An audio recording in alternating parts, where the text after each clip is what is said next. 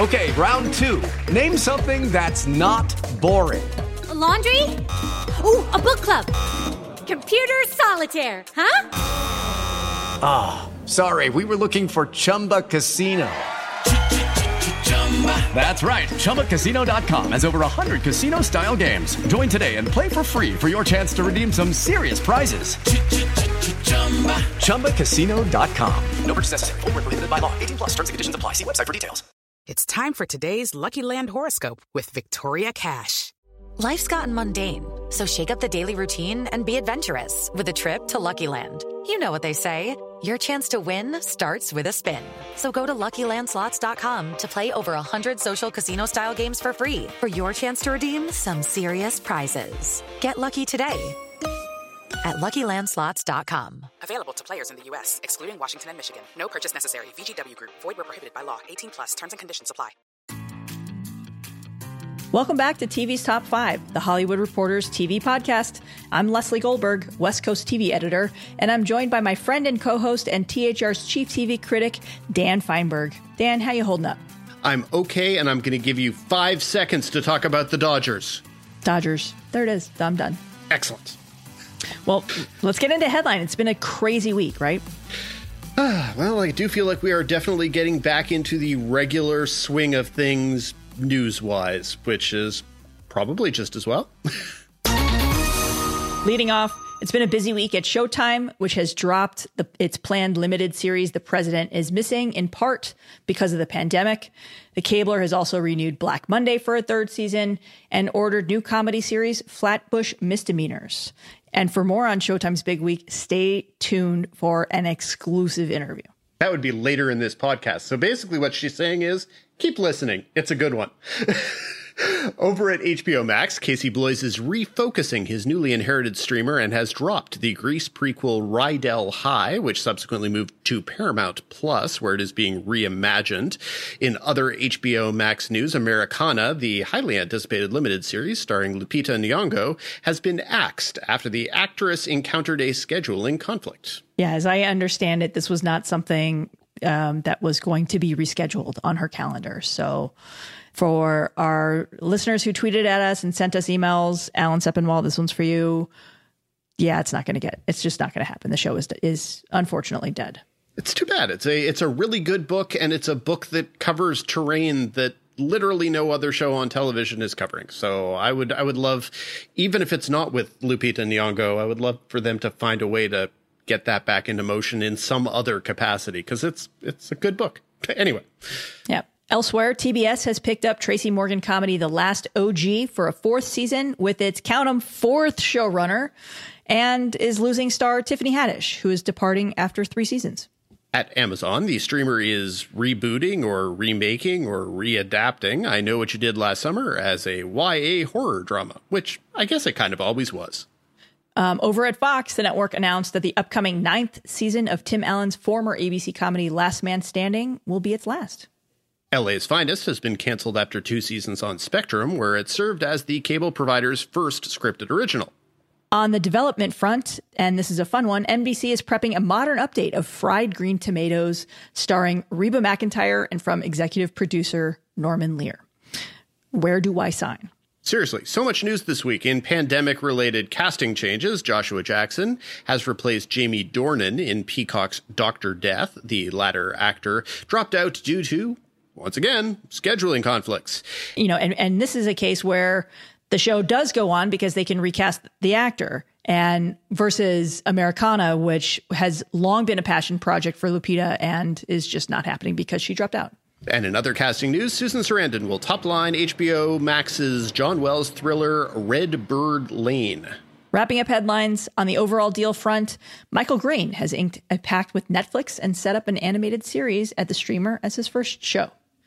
Well, with all that out of the way, it's been a crazy week. Let's dive into this week's top 5.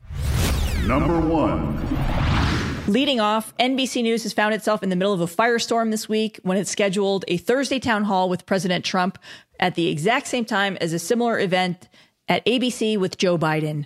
And we have to acknowledge, of course, that we are recording this on midday Thursday, but it will go up on Friday morning. So whatever comes of this shit show, it will have already happened by the time you listen. On the other hand, there is no question that this is the biggest piece of TV news of the week. Yes, and as we record this, it's midday Thursday. NBC News Group Chairman Cesar Conde has defended the scheduling and said that though they shared in the frustration at the scheduling, the decision was motivated, quote, only by fairness, not business considerations. Bull crap. Allegedly. Sorry. I really, the statement that Cesar Conde put out was ridiculous. The idea that because Joe Biden did an 8 p.m. town hall on NBC, they have to give Donald Trump the same hour time slot, even though Joe Biden's original thing was 8 o'clock on a Monday, which has entirely different HUT levels, as we say. HUT levels being homes utilizing television. It's just, kids. All I'm saying is 8 p.m. on Monday is not the same as 8 p.m. on Thursday. 8 p.m. Monday is not the same on 8 p.m. Thursday, directly opposite a previously announced town hall by the other presidential candidate. Honestly, this is just such a pathetic embarrassment for NBC, and it is one that they can't justify. There is no statement that justifies it. They are making the American people dumber by making them choose to watch one or the other of these two things, or neither. I mean, let's be honest. Once again, 95% of the voters are well and truly decided, as rational people should be. But even still, if you believe that this is a function of attempting to make democracy work properly, this is the wrong freaking way to do it. It is so stupid. And on top of all of the other embarrassing things about NBC's commingled relationship with Donald Trump, and it's here that I should definitely plug the terrific story that you and our colleague and podcast guest Kim Masters did about how NBC kept Donald Trump on board The Apprentice and the various different icky things that were happening there. It's a great story available to read online. This is just so stupid and makes NBC look so stupid. And guess what? You'll be shocked to know the talent involved with NBC, not happy. Yeah, that brings us to the next point here. A group of more than 100 TV showrunners and actors and producers have all united to sign a petition that was sent to Conde, NBCU Chairman Jeff Shell, and Comcast CEO Brian Roberts that was protesting the scheduling conflict with Biden's ABC town hall. The list does include several heavyweights, including Greg Berlanti and Ryan Murphy and J.J. Abrams. But to me, the biggest piece is the NBC people, Mariska Hargitay, Chris Maloney, the showrunner Warren Leight from Law & Order SVU, This Is Us creator Dan Fogelman. Of course, that show is owned by Disney, but then you've got the stars of This Is Us also signing. And then, last but certainly not least, Seth MacFarlane, who in January signed his own $200 million overall deal with NBC Universal. And, MacFarlane left 20th Century Fox when it was owned by Fox because he didn't want to be associated with the same company that owned Fox News. And look where he is now, which is obviously the least important bit of the story, but interesting nonetheless. And the thing is, this is not about NBC giving Donald Trump time. Whatever, ABC is giving Joe Biden time. So that's fine. It is what it is. This is about the fact that they are putting it on opposite Joe Biden in a time slot that was about a debate that basically Trump wriggled out of. And if you want to talk about equal time, the Trump event is scheduled for an hour and Biden's event at ABC is 90 minutes. So, I mean, come on. It's so stupid, and all it does, and the NBC brass know this as well, and they're just going to take advantage of it. All it does is set Donald Trump up for a ratings win, hypothetically, that he's going to make a big deal about on Twitter as if it makes an iota of difference. And NBC will just sit there stewing in the ugliness of it, taking advantage of whatever ratings they can get out of this, rather than attempting to do something that allowed the voters to become more informed in this situation. They are making the audience dumber. And heaven knows, and I've already said this, the first debate did a pretty damn good job of that already. This is just so unnecessary. That's the thing. It's unnecessary. They could have said Biden's taking the first 90 minutes. You can take the next 90 minutes of primetime. That way, we're splitting up the time. Everyone who wants to can watch 3 hours of horrible town halls tonight, whatever. It's just so stupid. Do you have anything you want to say about your very, very fun article with Kim Masters? Because it's a really good article that captures a lot of the pettiness of the relationship that has existed for a long time between Donald Trump and NBC. Yeah, it's basically a look at how NBC built up Trump's credibility. And Kim Masters did an incredible job with this. And I, of course, contributed some reporting here. But, this is, NBC has a long history with Trump.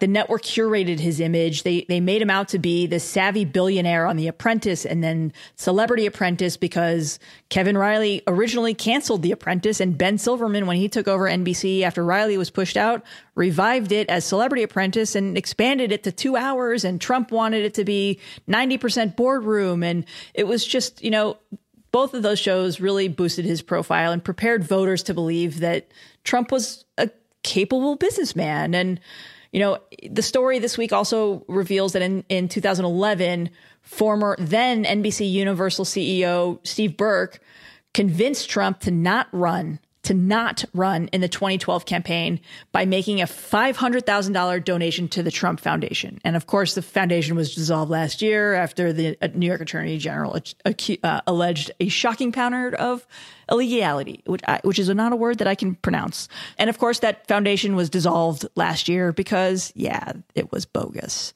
allegedly. It's a fantastic read where you can cover. This was basically the story that every reporter was scrambling to write 4 years ago. And a lot of people wouldn't go on record, but did open up. And we talked to a lot of sources who were with NBC at the time. And I raised my eyebrows more than one time with some of the stuff that we uncovered in that. Yeah, it's funny / sad, but there were all of those years of press tour where we would ask NBC executives if they had concerns that Donald Trump might run for president. And the questions that we asked were never on the basis of, are you worried about what will happen to your network if you lose one of your most important assets? They were always about, are you going to be embarrassed by the things he's going to do when he runs for president? On the assumption it was going to be like a 2-month run. So goes to show how dumb we all are. NBC executives in 2016 and Trump, for his part, thought that he would be out of the race by September and able to film the new season of Celebrity Apprentice and have that show back on the air. And, he also pitched doing the show from the Oval Office, which, go read the story. It's just, get your popcorn out. Or your Kleenex, however you feel. So okay, that is enough Trump talk, but we are going to talk a little bit more about NBC. So let's get on to number 2.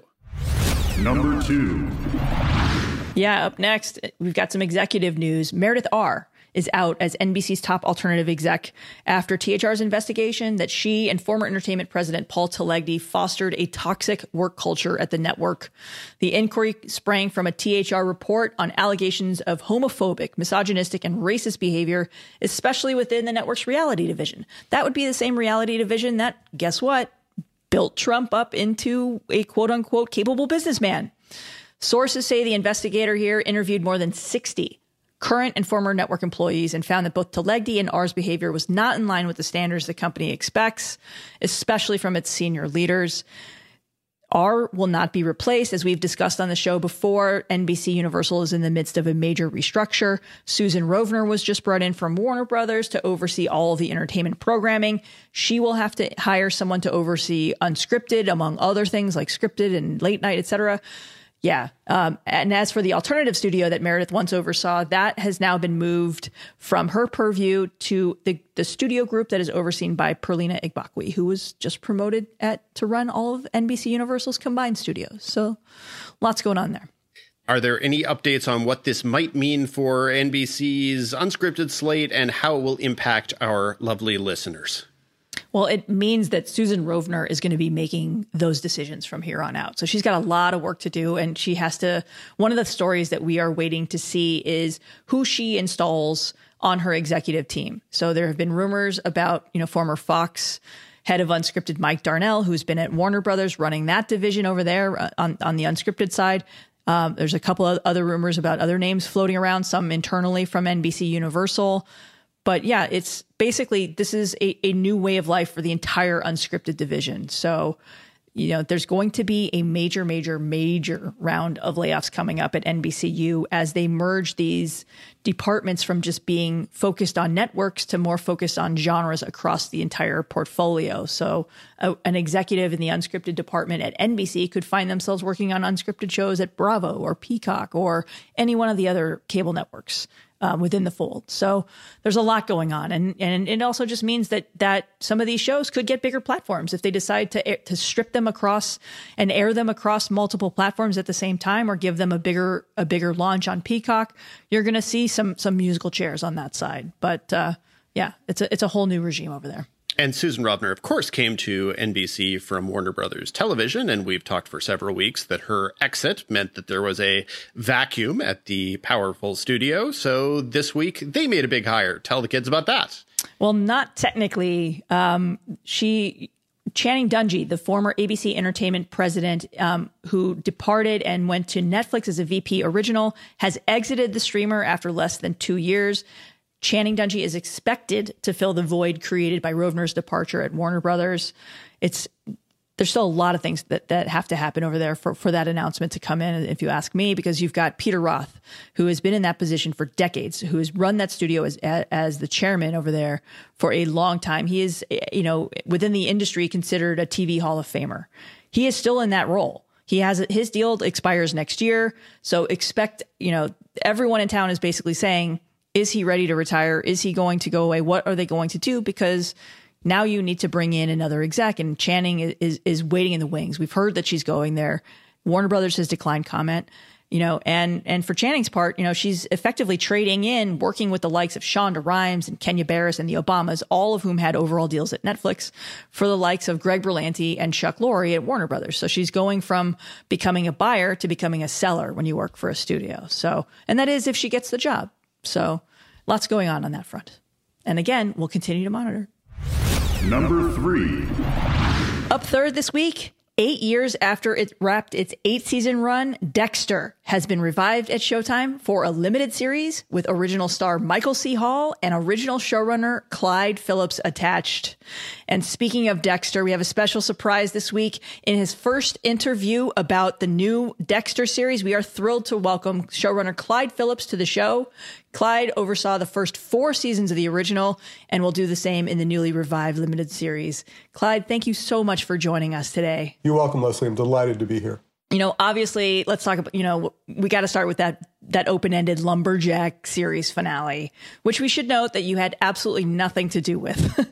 It left viewers and Showtime wanting more, and execs have said in the years that passed that they would never do anything without Michael. So walk us through, how did this come together, considering you hadn't been with Dexter since season 4 ended a decade ago? Right. Well, I left Dexter after 4 seasons, after the John Lithgow Trinity season, which won all the awards. We won at Peabody, and he won a Golden Globe and an Emmy. The director won an Emmy. But I live in the East, and I was in California, and I realized that I was earning a lifestyle that I wasn't living. I was away from my family, and I missed my family, and left the show on the best of circumstances. They tried to talk me out of it. Moved east and made a deal with Lionsgate, and ended up taking over and show running Nurse Jackie, which shot in New York. So that was perfect. Then along the way, and then I've done several other series since then. And along the way, occasionally Michael C. Hall and I would talk, or I'd read an article that he said, I'm not ruling it out, and I'd write to him and said, you want to talk about this? And we'd talk about it, and really couldn't come up with something. I worked up an idea that he didn't go for. Some other people had done some stuff that either Showtime or Michael didn't go for. And then, there's a saying among people who do what I do, which is the phone will ring. And last July, not the July we just had, but the previous July 1st, Gary Levine, the president of Showtime, who's also a dear old friend of mine, and with whom I've worked for many, many years. I've known him since the day he moved to California. He's also a cantor in a synagogue, and he held my daughter, who's now 23, he held her when she was 8 days old for her baby naming ceremony. So we go back quite a way and are good friends. Anyway, so Gary calls. He said, I'm in New York. Do you want to get together for lunch? And I said, well, I'm on Martha's Vineyard, and Gary, I know you too well. You've got 2 daughters who both live in New York, and this is a business call. So let's just talk about whatever it is you want to talk about. And then he got pretty much to the point. He says, we want to do one more season of Dexter with Michael C. Hall, and we want you to do it, and are you interested? Let me just say that leaving Dexter the first time was the hardest professional decision I ever made. Going back to Dexter this time was the easiest professional decision I'd ever made. My daughter was grown and out of the house and or in college, and it was easy. It was an easy yes. I then had, and this was also during the beginning throes of the ATA WGA struggle, and so nobody had agents, and I had to put together a writing room from Martha's Vineyard, which I did, and I'm quite proud. I got a very diverse room. 3 of the writers were former writing assistants of mine, which you people out there, that's one of the great ways to break into writing is get in the writing room any way you can. And one of them, Scott Reynolds, is my number 2. He's an executive producer on the show. Another one, Tony Saltzman, is supervising producer. And another one was my current writing assistant, whom I made a staff writer on the show. And then I hired another friend I'd worked with, and then a friend of Tony's, whose script I read, and then a couple of other people, one referred by my lawyer and one referred by a manager who heard about this, and I read her script and brought her on board too. And so I ended up having 9 hires and went back to California and set up offices in the Valley. We started breaking the show down. Sat in the room with whiteboards and for months and months and months. And then COVID came along. And so then we had to go home and work work on Zoom with 11 people on the screen. And one of the things that happened was that Scott, my number 2, lived near where our offices were. And so since the offices were empty, he went in because it was safe. And so he brought his laptop in, and we had the whiteboards. When we could look at them, he would just move his laptop around, and we could see it. And we had that advantage over a regular Zoom thing where you have to do what are called tiles, or little 3x5 cards, and you're always saying to whoever's controlling the thing, wait a minute, could you go back to this other one, et cetera, et cetera. So Scott was a hero. And it's very small and hard to read, as I understand. And you can't see each other because you need the whiteboard up in front of you. Board, yeah. Yeah. So that's a long way of saying that's how this happened. So did you go back to this room and launch this room without a concept in mind? Well, when you're doing I also write mystery novels, and when you're doing a mystery or something like this, each season of Dexter, we always knew what the last episode would be, or what it needed to be, what needed to transpire. So we knew how the show was going to end, and then it's called, you put your nose against the ending and walk backward and fill it all in until you get to episode 1, and then you start, and then you build your season, then you take it and you pitch it to Showtime and to Michael C. Hall, and get their notes, incorporate their notes, and then start breaking the show down into episodes. And that's what you did here? That's what we did in California, and then finally from our homes on Zoom. Right. But the initial breakdown was done in the room for a couple of months, and then got the approval of Showtime and Michael, and incorporated their notes, and then started breaking down the individual episodes and assigning them to the writers. I wrote the first and the 10th.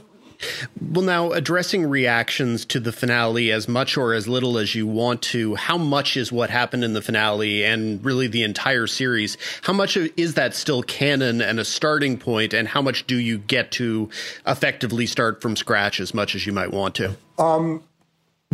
We basically do get to start from scratch. We want this to not be Dexter season 9. I mean, 10 years have passed, or however many years have passed by the time this will air, and the show will reflect that time passage.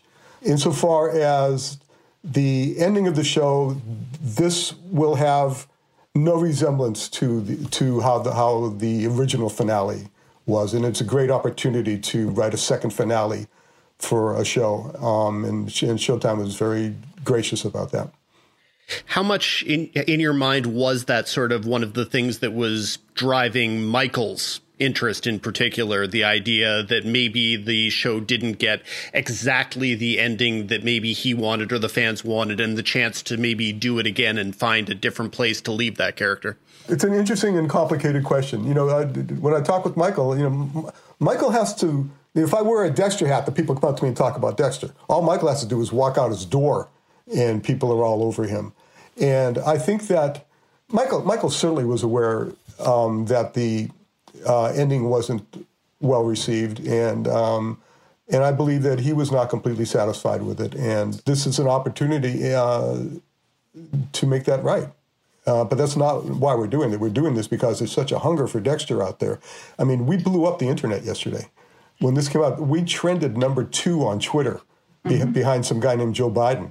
So, I mean, there's such a hunger for this. And when I just surf social media and come across these various sites, people are always saying, when is the show coming back? When is the show coming back?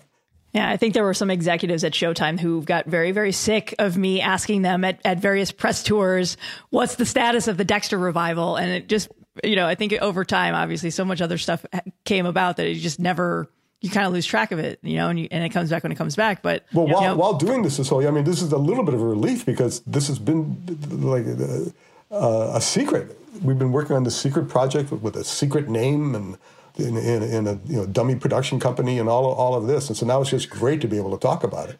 I would imagine. So I just want to follow up on something that you told Dan, if this is an opportunity, to start from scratch, and obviously we want to be conscientious of spoilers because I know you don't want to talk about that, but Jennifer Carpenter's Deb Morgan was killed off in the final season. We've seen other reboots kind of undo their previous series finales. Is that, something that's on the table here? Because to me, one of the things that I loved so much about this show, and this is one of the first shows that I covered for THR in my career, was that relationship between Dexter and his sister. Right. I agree with you, by the way. I wrote a lot of Jennifer's stuff, and I loved writing her stuff. We're 10 years later. We're not undoing anything. We're not doing movie magic. We're not going to betray the audience and say, "Oop, that was all a dream," or whatever it is. I mean, what happened in the first 8 years happened in the first 8 years. This is now however many years later. So we're not undoing anything. Well, put a different way, is it kind of freeing for you guys as a writing staff knowing that Dexter is a show that has a well-established ability to bring characters back, however dead they might be, in any variety of almost ghostly or conscious style capacities? It gives you flexibility to some degree, I would imagine. Yeah, there is some flexibility to do some movie magic, and that's all I can say about this. That's all I can say about it. You guys are getting no spoilers out of me. No, I don't want spoilers, but I'm going to try one more time. I just because, you know me, we've done so many interviews over the years about Dexter and some of your other projects, and obviously Nurse Jackie too, which I covered way back when, which also should be rebooted. But Jennifer Carpenter, is there a way to have her involved in this update in some way or another? Well, my answer to that is I can't answer that, so you can derive what you want from that. That usually means yes, but I'm not going to put you on the spot any more than I just did. But moving on, you did do an interview after the original series finale 8 years ago, and you said what your original series finale plan was for the show had you been the showrunner at the end of it. And it would have been Dexter was about to be executed for his crimes. And, to use your quote, in the gallery are all the people that Dexter had killed. How much of that is in play here? Well, again, everybody knows that quote.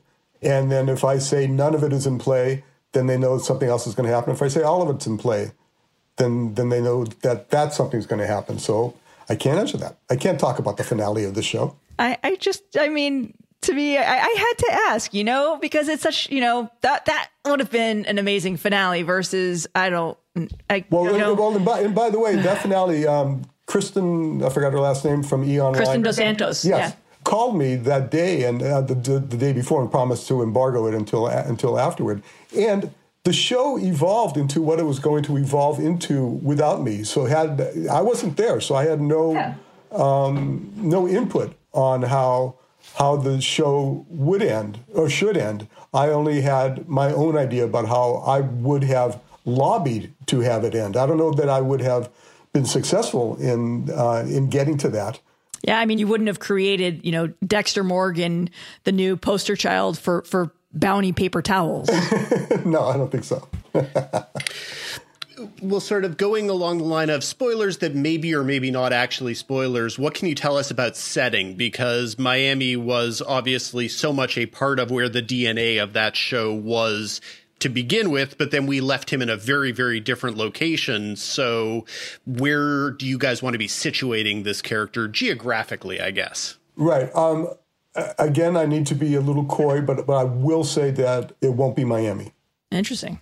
Now, speaking of sort of how Dexter as a concept has changed, have you and Michael discussed kind of what the character represented in 2006 and maybe how he represents something different in 2020, 2021, especially in terms of our shifting relationship with his former employment in law enforcement? Is there a chance to play around with that at all? Yeah, yes, we've discussed it, and we do mess with it. We do change it up. I can't tell you in which ways, but to answer your question, the answer is yes. It will look and feel different, yet familiar. Interesting. I love this dance. I feel like I'm running for office here. I feel like Amy Coney Barrett. Can you tell us the 5 parts of the First Amendment or not? I could, but I don't think I should because I don't think that's an appropriate question. Senator. But sort of approaching it from a different angle, less the show and what it represented and more the character, because he was sort of a very particular type of anti-hero archetype at a time at which television was going in the, Tony Soprano, Don Draper, You're naming all the shows we lost our Emmys to. But the idea of how he as a character fit into the landscape and whether you feel as if it's whether the landscape has changed and whether Dexter as a person has to change as well. Yes, well, certainly Dexter, the character, has evolved. That doesn't mean that what we call his dark passenger isn't present within him and always calling out to him. It's what he does with it now that will be the grist of what we're going to do in this last season. So you are now referring to this repeatedly as the last season. We've seen so many limited series, the quote unquote limited series, wind up being renewed.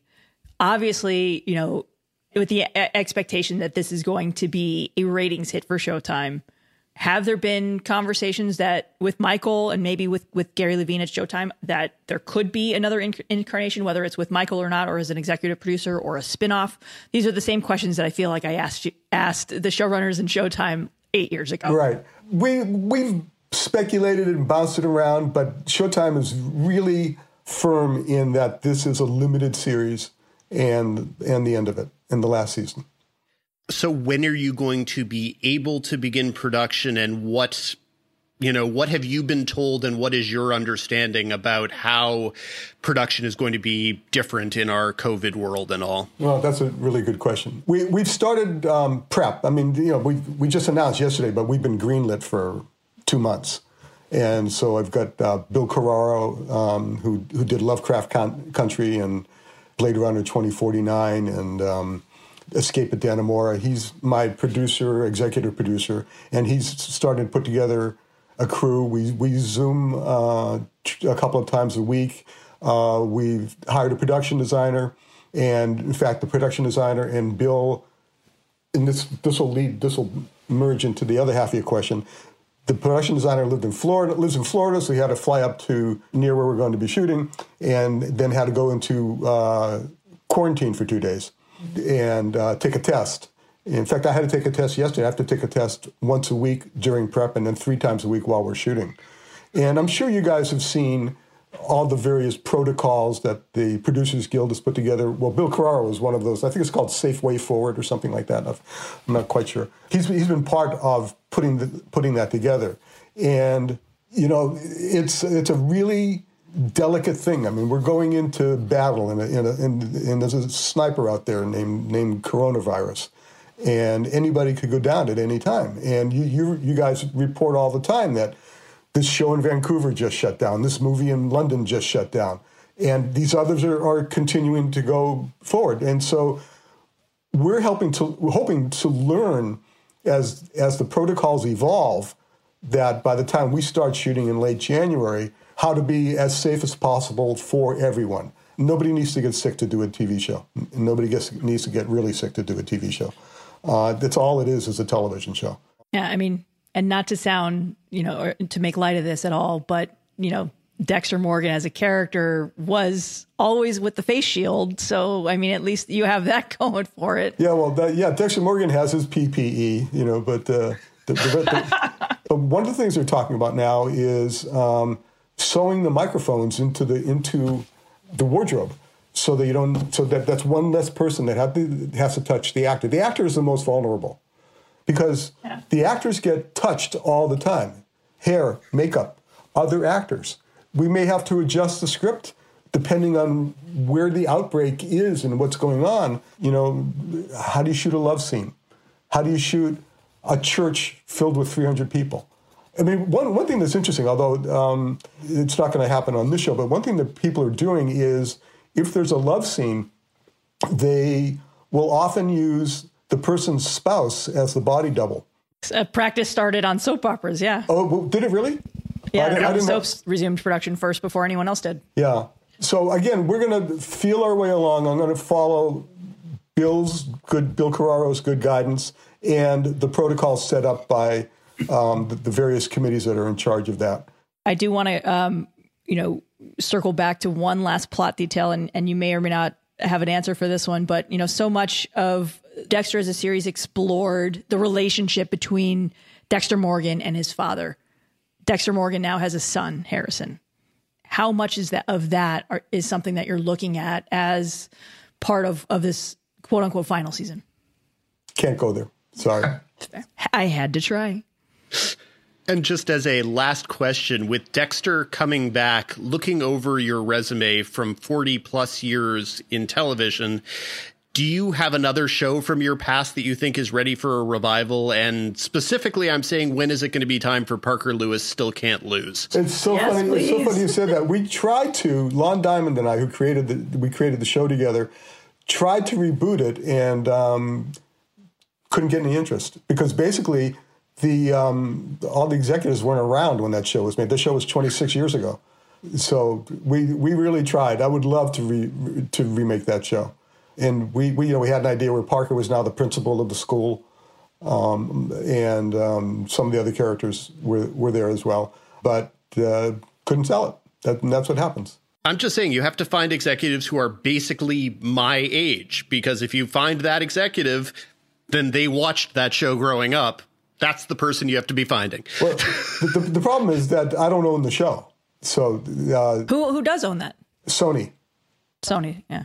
Well, they're rebooting everything right now anyway, so you never say never. Maybe if they ever get their own streaming service that isn't whatever the heck Crackle is. Yeah, I mean, that'd be amazing. I would love for Peacock to buy Suddenly Susan, to fill out their content. Not a reboot, just they've got 100 episodes of it sitting there. Oh, interesting.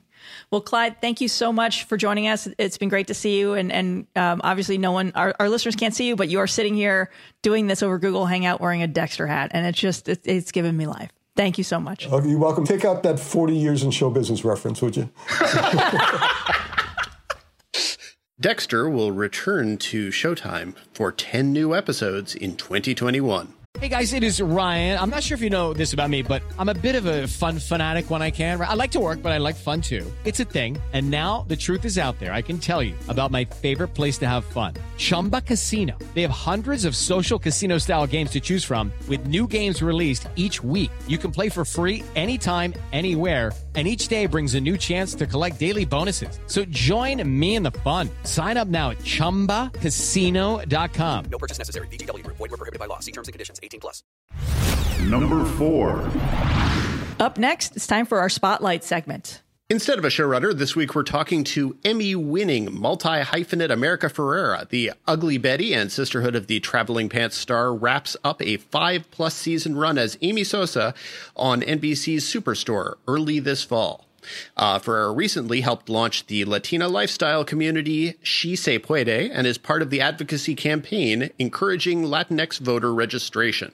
Welcome to the podcast, America. Thanks for having me. Getting started, as the world ground to a halt in March, you were in a unique position because you were on the verge of departing Superstore, but then obviously that didn't happen.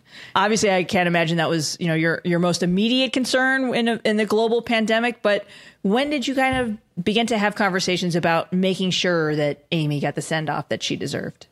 Yeah, I mean, that was pretty sudden. Truthfully, we obviously were aware of COVID and how it was progressing through early, February and March. But, we didn't really hear about a shutdown till it was like time to shut down. We didn't get a whole lot of heads up, and we didn't know how far we'd be able to get in the season before they shut us down. I was certainly gearing up to say my goodbyes, which of course is an emotional roller coaster. And I was sort of in denial, not letting people say goodbye to me or talk to me about it. I'm like, no, we'll do that later. Like we'll limit it to the last week. Then you guys we can talk about it and we can all cry and say goodbyes.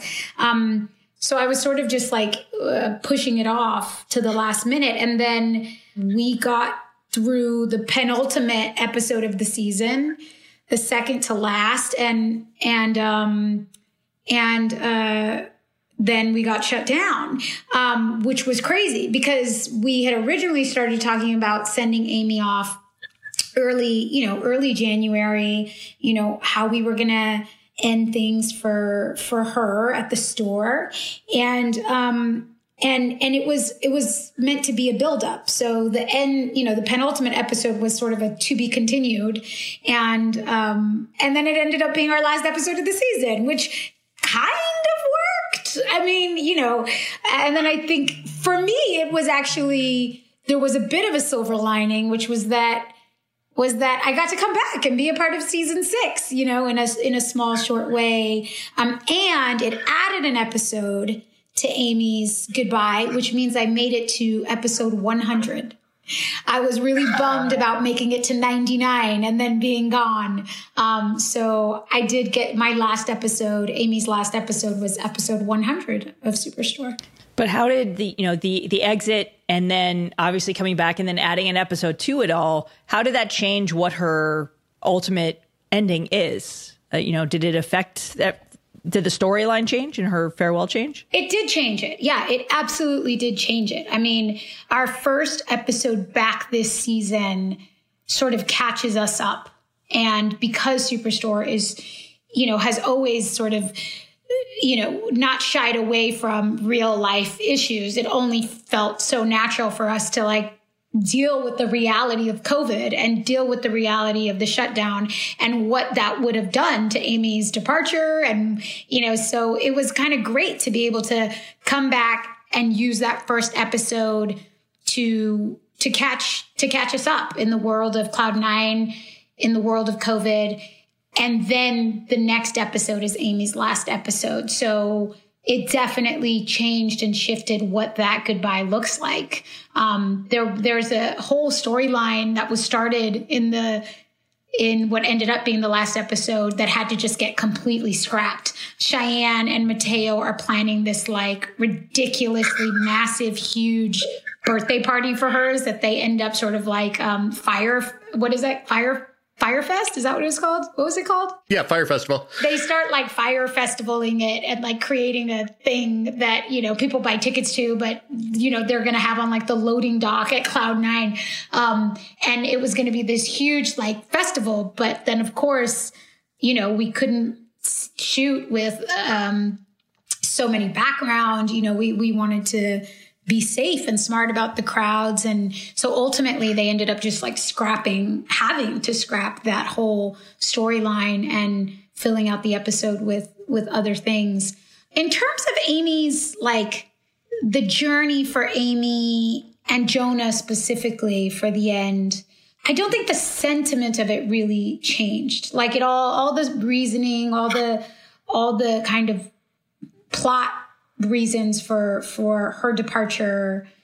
And I think it's safe to assume people understand that Jonah is staying on the show.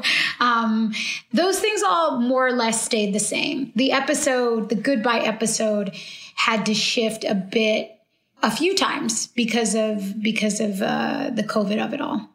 Well, you've directed on the show. You've been a producer with the show.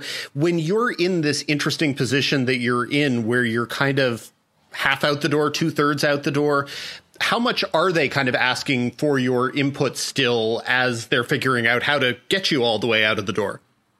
I was involved right up to the end. I mean, even, you know, we're editing Amy's finale episode and I'm watching cuts and giving my feedback. And, you know, it's a real family. You know, I've never had such a grown-up breakup with a show before, or a job. I don't even really want to call it a breakup. It's sort of like a conscious uncoupling of like, I just had the most amazing 5 years on this show, and I love my Superstore family.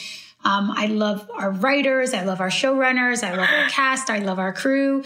It was just the most wonderful 5 years where I did get to direct, and I got to be the executive producer that I wanted to be. And I got to have these wonderful collaborative partnerships with everyone. And there was a lot of trust and just, I think, respect built with the team. And it's just sort of like I'm ready. Like it's time. I'm ready to move on to the next chapter of my creative life. And so what was great about that, to answer your question, is that it never felt like I was being kicked out the door, or at least they were very good at hiding it. If they were ready for me to get out, they were being kind about it. But the COVID of it all did sort of make it like a long, protracted goodbye that was just by the end super anticlimactic. Like by the time you've done your third last table read, no one is really that sad about you leaving. And, you know, I mean, how many like goodbye speeches can you make, you know, that people care about? What was funny and heartbreaking at the same time was that the day we did get shut down, what production got shut down for quarantine, I was shooting a scene with no regulars in it. It was me and all like guest stars and day players, and then found out that morning that was going to be our last day on set. And I didn't know like what that meant for Amy's storyline or if I was coming back. And I just like, when they called wrap, I was like, I can't believe that potentially my last day on my 5-year, you know, job is going to be without any of my cast members around. So that was a little bit heartbreaking. So I was glad to be able to come back and then have like a proper goodbye with my cast and crew. Well, we're still in sort of the early part of these initial stories about what COVID production is like. And I'm finding all of these stories to be kind of fascinating and vaguely terrifying. And I'm curious just what your experiences were with the mixture of being back on the job, but also having to deal with the new normal, whatever it is. Yeah, I actually drive by the set. I see the Cloud9 over there when I go over the Coinga Pass and here in LA, and I noticed there's all these like pop-up tents, you know, in the parking lot, and it's so there's things that weren't there before when you guys were in production, and obviously how different everything must seem now. Yeah, those are the COVID rapid testing sites that everybody has to go to every morning. Yeah, there was definitely a little bit of fear and hesitation about the unknown, about going from, quarantine to being on a set with lots and lots and lots of people. I think we were all a little nervous about it, but it's been handled really well and really responsibly, and every precaution you can imagine being taken to keep everybody safe. And, I'm really, especially for our crew members, people got to work, people got to get back to work. And I felt, and I think to the extent that we can do things safely and responsibly and really out of respect for the risks that everybody's taking on, I think it's a good thing that things are coming back slowly and again, responsibly. I think, what was so interesting was that our first day back at 6 a.m., everybody was just sort of looking at each other like, whoa, this is so crazy. Like, everyone's in masks and face shields. We can't touch each other. There's no craft service. There's no food. We're all starving. Like, you can't hug anybody. Nobody's kids are coming to visit on the set, or even writers visiting the set because they weren't taking, they weren't letting anybody on set who didn't need to be there. But what was so crazy is that, like, by Wednesday of that first week, it felt like the new normal. I think that's the thing that you realize in these instances is like, it's a great feature of humanity. And also probably our biggest downfall is just how adaptable we are. That something that feels so weird and so foreign, like, it doesn't take long for it to just be like, yeah, this is how we do it. And, but I mean, when I finished my 2 episodes and left, it had already started to feel like people were, it wasn't as scary, and it just started feeling like the new normal. We had a prolific showrunner, Alex Kurtzman, on our show last week, who talked about the astronomical added costs that come with filming a show during COVID. From an actor standpoint, can you talk a little bit about the time difference that it makes when when you come to set, like how different the days feel? Are they longer? Is it, how much longer does it take to film one scene versus, in the before, as we're calling it? Well, the hours are more or less the same, especially for our show, because we never really shot terribly long hours. I have been on shows where we shoot terribly long hours, but Superstore was always a really decent schedule. I know that I think different productions are setting different limits to shooting because of all of the added protocols. I think we're only shooting 10 hours, we can only shoot 10 hours a day. But part of that is that where our calls are 5 a.m. because you have to be on set doing a COVID test and, waiting for the results of that COVID test. And not just you, every background, actor, everybody on set, everyone in the crew has to show up early to get a COVID test, to get a negative result, and then get the day started. So the hours themselves aren't longer. They added a day to each episode. So where we used to shoot episodes in 5 days, we now shoot episodes in 6 days. It slows things down. But, we're a season 6 show. We're a well-oiled machine. And also, it's kind of a dream. It's kind of the best case scenario of a show for this, because every episode is a bottle episode. Every episode, we're just in the store. And if we're not in the store, then we're outside the store on the other side of the lot. So, we didn't have to give up a lot by way of production value to be able to shoot our show. But there's so many shows that I can't even imagine what that means for them. And especially new shows where casts are trying to build chemistry and you're trying to get used to new directors, or even just a new hair and makeup team and wardrobe and figuring all of that out. I can imagine that it's a lot more complicated for new shows than it is for a show coming back to its 6th season with largely the same cast and crew throughout. Now, you mentioned that obviously COVID is going to be worked into the plot line this season. How much is that kind of where we pick up? You know, it's obviously come to dominate all of our lives entirely. So does it dominate the first couple episodes as well? It dominates episode 1 for sure. Episode 1 is a little bit the catch up. You know, you sort of start where we left off, but then like speed through to present day of like what all of the different markers of like, oh, we're going to be out of this in like a couple weeks, and then cut to obviously October. So yeah, the first episode really plants us firmly in the reality of like 2020. And then from there on, it's sort of in the background, and then we get back into the characters' journeys and just our regular show.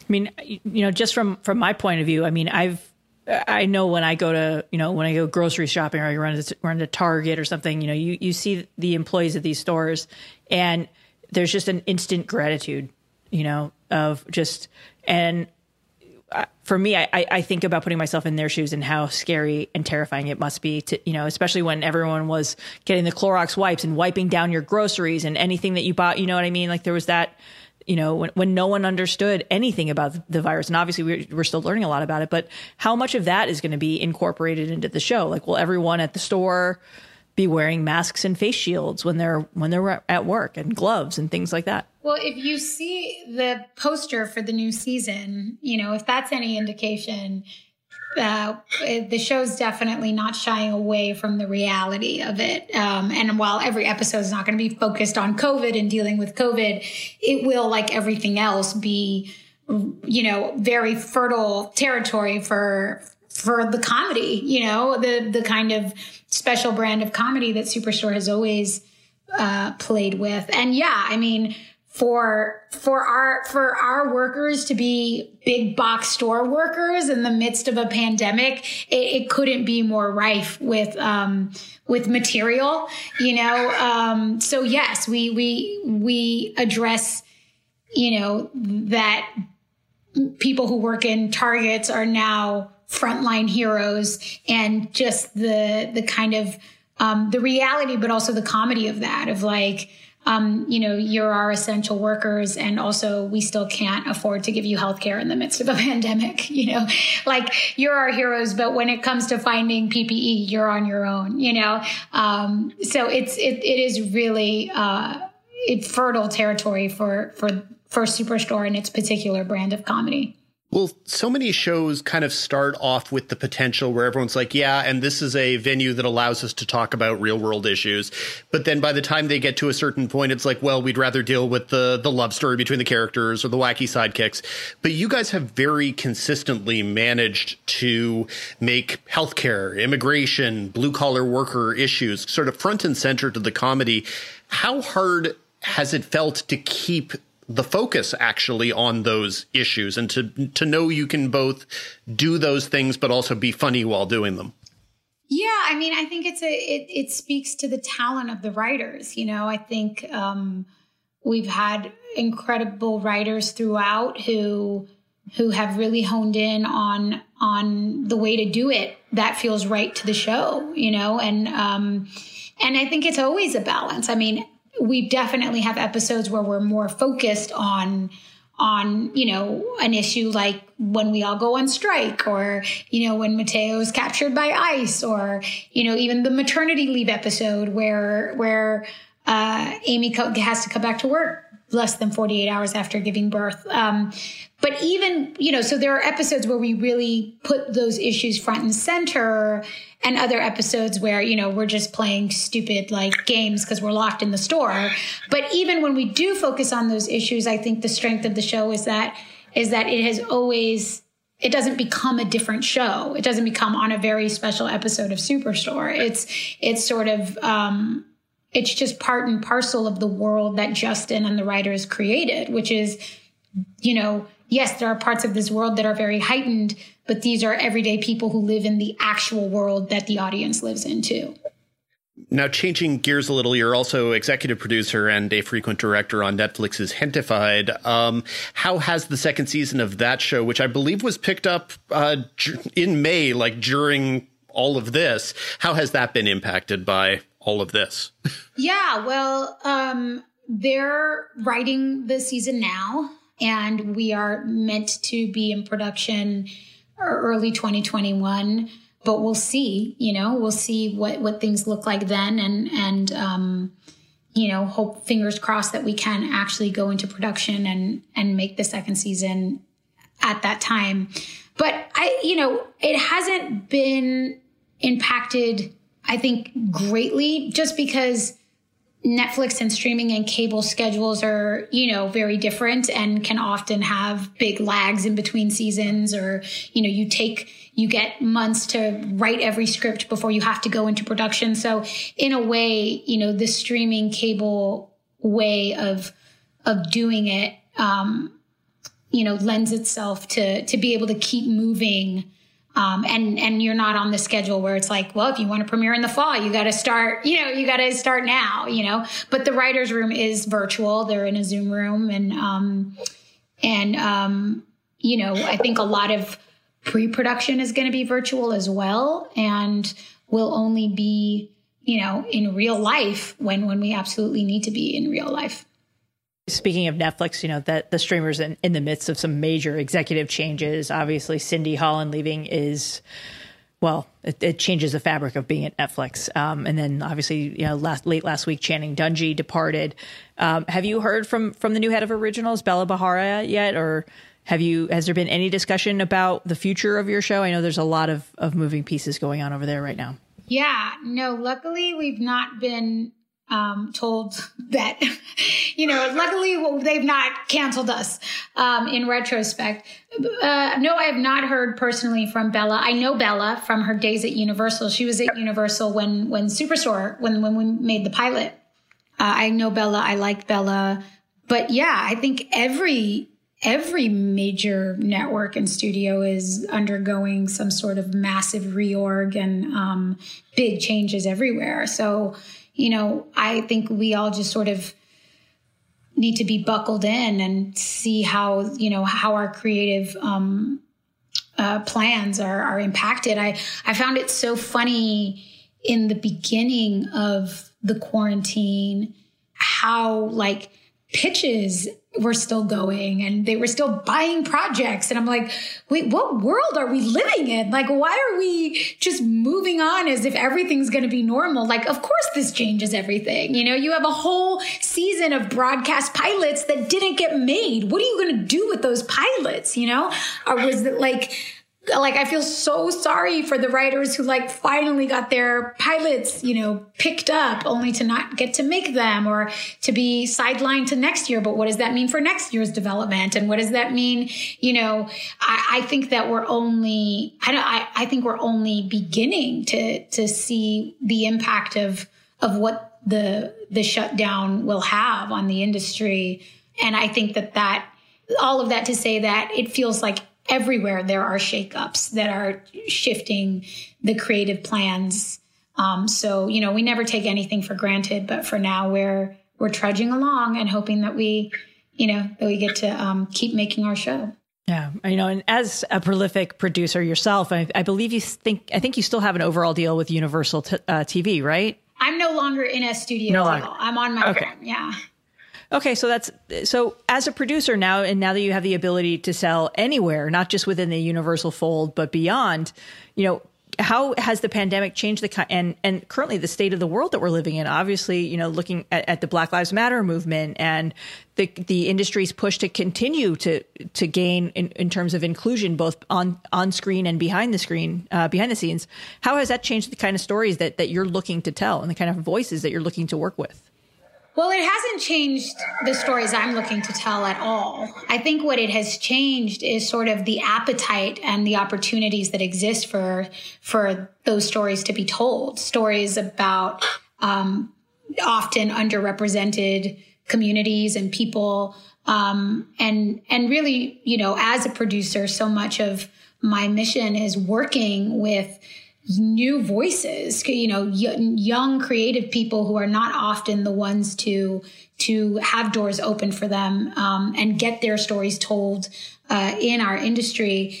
I think that, what's interesting is it's a little bit of a dichotomy. It's like socially, everything that's happening is really waking individuals up to the reason and the purpose for diversified storytelling.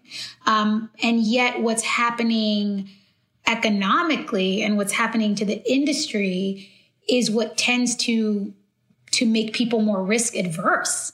And for whatever reason, telling stories about Latinos or Black people or any minority or giving new voices a shot is still considered a risk.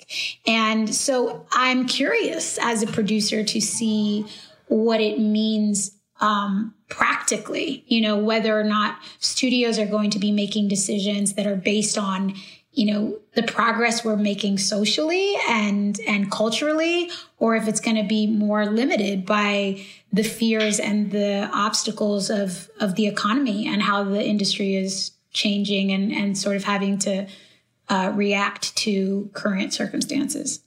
Well, these past couple of years, you've been taking advantage and pushing and making these opportunities for yourself as a producer and as a director.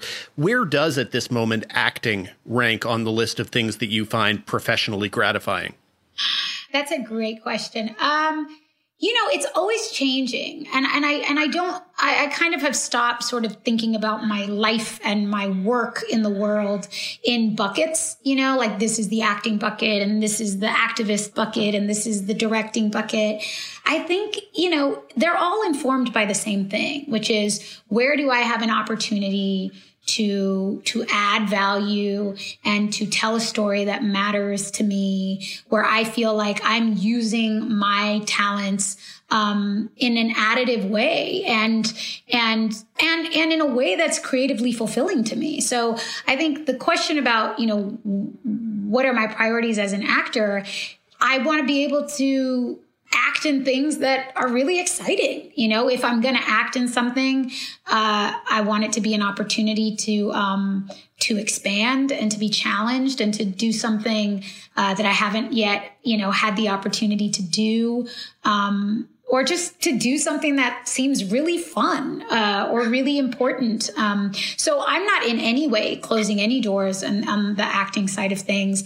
It's just exciting for me as a creative person, as a storyteller, as a filmmaker, to have the freedom and the ability to kind of be inspired and excited about something as a producer and go pursue that, until something's exciting and inspiring about a chance to direct, and then go do that. And then, certainly whenever the opportunities come along that are really exciting and challenging as an actor, or even just fun, I feel really grateful that I have the opportunity to do that when it feels right to do that. And obviously now you're leaving broadcast, which is in the TV industry for actors and for writers and producers. Doing a broadcast TV show is by far the most grueling thing you can do. 22 episodes, 18 to 22 episodes a season. The production schedule, even going from 5 to 6 days, for one episode, it's incredibly taxing. So given your background, obviously with Ugly Betty and now Superstore and so much other stuff, do you ever see yourself going back to that kind of a schedule again? I don't know. I mean, I would never say never. Ugly Betty was, I feel like, completely unsustainable. I don't know that I could ever do anything like that again. I mean, there were days, and I don't even know if people work like that anymore. I'm sure there are some people, but, when you're doing 20-hour days, as the title character of a 1-hour drama, that's like not a life, and it's when you're 21 years old and you have no one and nothing to be responsible to but yourself, like, great, go for it. But as a mother of 2 children, with a family and other interests, it certainly, it's not likely, but at the same time, who knows? I think it's really exciting and interesting as a creative person to watch what someone like Reese Witherspoon is doing as a producer, as an actress, creating opportunities for herself to produce and also to act, and not just like in one show at a time. I mean, how many shows does she act in at once? And I, we should all be so lucky to have the opportunity to get to act that much in things that are exciting and that we're creatively inspired by. But it does feel like the landscape is shifting where you don't have to commit your entire life to just the one show. There's freedom in being able to do 10 episodes of a limited series over here and then getting to jump to do,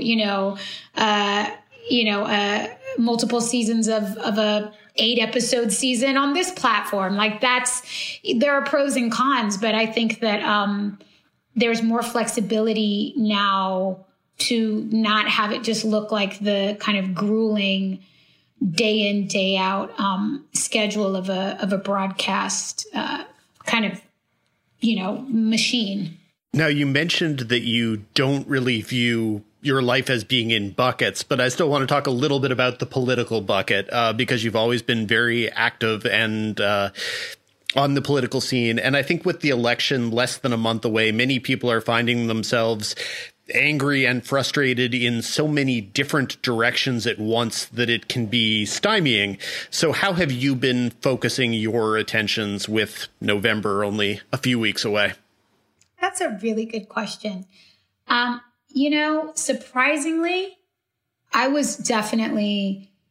there have been moments where I have felt like I was drowning in the gloom and the doom and the fear and the anger and just this sense of impending doom that seems to be everywhere you look. And I feel like I had a moment where I realized I can't be useful from this place. Like I can't be helpful when I'm bogged down and handicapped by how dark everything feels right now. I need to find a way to center joy and happiness on a day-to-day basis. And whether that means like doing a dance party with my son or, watching snails or jumping in the pool in between Zoom calls or whatever little moment reminds me that there is happiness and joy to be had on a day-to-day basis. I just felt like it wasn't sustainable to just be driven by anger and fear. And what's so interesting is from that place of centering joy, I'm actually able to do so much more. Like we think that fear and anger is the great catalyzer. I actually think that joy and love is the great catalyzer, because when you remember what you're doing it for and not just what you're doing it against, it can be such an energizer. And I'm just speaking from my own personal experience of this last month. We're 20 days away from this election. And I made a decision a couple weeks ago to center joy in my day and in my activism. And I'm able to do so much more because it's coming from a place of hope and a place of opportunity, of what can I do with my voice, with my platform? Who can I reach? Who can I inform? Who can I have conversations with to empower them and to give them a glimmer of empowerment in a time that feels so disempowering, where there's so many unknowns. And I've been surprised. I've been surprised of just what it feels like on a day-to-day basis to show up in this moment, not as an activist, just as a person in this world, just as a person in this country. And, I think we all have a part to play in that, whether, what we know is that you are the best person to inform your mother, sister, brother, neighbor, friend about voting and what they need to get out and vote, more than America Ferrera or, Kerry Washington or Leonardo DiCaprio. Like what we actually know is your voice saying to your mother, what's your plan to vote? When are you going to vote? How are you going to, what do you need to know to vote? Have you cast your ballot? That is exponentially more effective. And so we all have power in this moment. We all have power to use our voices, to reach out to our networks, to everyone we know, and make sure that they have what they need to participate. Because, the way I see it is everything hinges on this. Our ability to even have work to come back to, our ability to send our children to school, to be socialized and educated. Like there is nothing that could be more essential and more important than getting this right and defending our democracy in this time. If we all want to get back to making TV and binging on Netflix, Well, I know you've been working with some voting advocacy initiatives recently, and I was just wondering if you had any you wanted to plug, any resources you wanted to plug. Well, I launched a platform a little over a month ago with a group of incredible founders, Eva Longoria being one of them, and a group of 10 Latina women from entertainment, business, technology, organizing, politics. And we launched this platform called She Se Puede, which is a space in a community for Latinas to change the narrative around us, to tell our own stories, creatively and otherwise, to talk about, everything from like our workplace to our workouts, to our mental health and our, creative artistic contributions. And very importantly, also our civic responsibilities and the power that lies within the Latina community to shape the future of this country. So that is a little bit, everything that we've talked about wrapped up into one, which is, whether we're talking about politics or medicine or science or health or TV, what we're always doing is telling stories and consuming stories about who we are. That is what everybody is doing all of the time. And in order for us to see ourselves, Latinas, show up with the full force of their power civically, politically, we need to be able to see ourselves reflected in culture, and we need to have a sense and a belief in what our actual power is and what our actual contributions are. So it's a nonpartisan organization that goes well beyond any party or any one given election. It's about building real power through storytelling and through building community. I love that. I love that so much. Well, we do like to end all of our episodes all of our interviews with the same question. What are you watching and enjoying? What have you been watching and enjoying during the pandemic and of late? There's so much content still, thankfully. This is such a mean question to ask a brand new mother of 2 children, because the truth is like diddly squat. Like that's what I'm watching. I'm watching what am I watching? Oh my God. Well, let me just tell you what the last thing I managed to watch, like a piece of an interview Nancy Pelosi did yesterday. So how's that for great TV?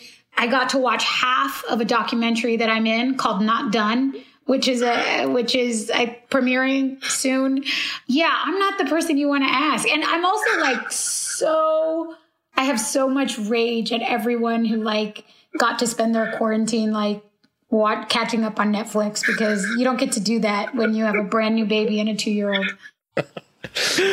Well, America, thank you so much for joining us this week. We really appreciate you taking your time out of your busy schedule. Thank you. Thank you both so much. It was wonderful to talk to you. The 6th season of Superstore premieres October 29th on NBC. Number 5. As usual, we wrap things up with the Critics' Corner. This week's major new launches include Jeff Loeb's final Marvel TV drama Hellstrom on Hulu, Grand Army on Netflix, The West Wing reunion special on HBO Max, David Byrne's American Utopia on HBO proper, and the return of several broadcast scripted and unscripted offerings. Dan, what you got? Well, personally, I'm going to Broadway this weekend because our great film and theater critic David Rooney did reviews of David Byrne's American Utopia on HBO, which is a Spike Lee directed adaptation of his stage show. And then he did a theater review of the very, very well received What the Constitution Means to Me, which is premiering its own film stage version on Amazon this week. So those are things I'm watching. Things you should watch. Well, the weekend might not necessarily be full of things that you should actually watch. For example, Hulu is premiering Helstrom, which at one point was known as Marvel's Helstrom, but somehow the Marvels disappeared. Probably because it has no particular relationship to the Marvel comic character, and because Jeff Loeb is out at Marvel TV and they're changing. And there is no Marvel TV anymore. Exactly. And they're changing the entire administration. So Hulu basically has, in this particular case, a somewhat orphaned TV show that is not very good. It is. So what you're saying is it's not all connected, Dan? Well, it's connected to eventual cancellation, I would assume. Burn. Whatever. It's just not very good. It's been, if you go online, you can see how the original character of Damon Hellstrom and his sister Santana, Anna here, look in the comics. They look nothing like that. Nothing in their world looks anything like the comic connection. Basically, it's been reconceived as a color-drained, overly dark exorcism drama of the type that TV has had like 20 in the past 5 years. And they even acknowledge multiple times in the first 5 episodes how much TV and movies have been doing exorcism stuff.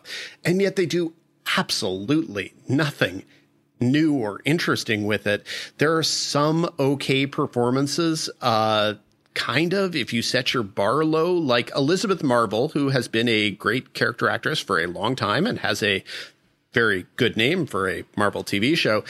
She plays the main character's mother, and she's occupied by a demon in some way, and she gives a very committed performance. You've just seen this performance. Sometimes she's levitating. Sometimes she talks with a funny, scary, dark voice. You've seen it before. It's not exciting or different. It's just reasonably well played. Leading man Tom Austin is an utter bore, and the character that he's been written is an utter bore. As his sister Anna, Sydney Lemon, she's Jack Lemon's granddaughter. She's better. She's interesting. She's watchable. But I've seen 5 episodes because that was all that Hulu sent out, and there is no chance I'm finishing this because I can't imagine it's going to get a second season, and I can't imagine it gets any better. Over on Netflix, some people I think will definitely like Grand Army, which is, I would say it's kind of a hybrid of Degrassi and Euphoria. It's a very self-serious but committedly interested drama about high school students and all of their travails, ranging from drugs to inappropriate sexual relationships to fear of violence in the classroom. It's all very, very serious, and it's got a young cast, including Odessa Azayan, who's Pamela Adlon's daughter, and she's great. She's been good in things before, and really, I would say the entire cast is very, very good. I've watched 4 episodes of this one as well because our colleague Ingu reviewed it, and there's no question that it's going all in on the thing that it is. I just found myself, I don't know, exhausted by it. And probably that is at least somewhat because I am old or too old or whatever. It's exhausting. It's exhaustingly self-serious. It's very well acted and sometimes moves decently. So things to keep in mind. And if you are not like me and you didn't stay up until past midnight on the Pacific Coast to watch the West Wing reunion special / voting advocacy campaign, it's pretty good. They basically just straight up restage the Hartsfield Landing episode from the 3rd season of West Wing, an episode that basically concludes, spoiler alert, with Josh Lyman just realizing the importance of voting. So you know what it is. There are guest stars in the commercial breaks, including Michelle Obama, Bill Clinton, Lin-Manuel Miranda, and basically all they want to tell you is vote. Some of it is pretending to be nonpartisan. Other parts, it's pretty left-leaning, but what would you expect from a Aaron Sorkin-produced West Wing reunion? And Sterling K. Brown, who's the only main character in this, who is new because he replaces the late, great John Spencer as Leo McGarity. He's really good, and I would pay money to watch him read Aaron Sorkin dialogue. We've talked about how the A Few Good Men live production is basically dead at NBC, but if they ever decide they want to start that up again, I would take him as either Kaffee or Jessup in a Few Good Men reboot. Either one, hell, both. You know, film him talking to himself. He's so good that he's always fun to watch. I'm telling you, imagine him as either Kaffee or Jessup in A Few Good Men, and you'll want this now too, because he's that good. Yeah, so that's TV. But stay tuned. Next week, we've got a show that I'm really looking forward to recommending. This week, everything's tepid, Leslie. Well, for more of Dan's weekly recommendations on what to watch or what to skip, be sure to subscribe to THR's Now See This newsletter.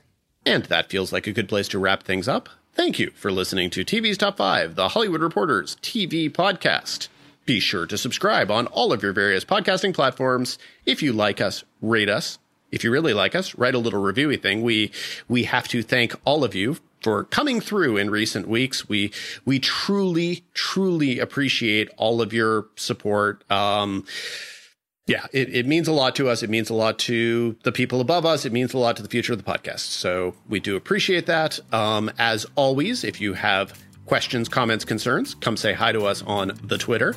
And if you've got questions you want us to actually answer on the podcast, email us at tvstop5@thr.com. That's TV's Top 5, the number 5 at thr.com. Until next week, Leslie. Until next week, Dan. Go vote, everybody.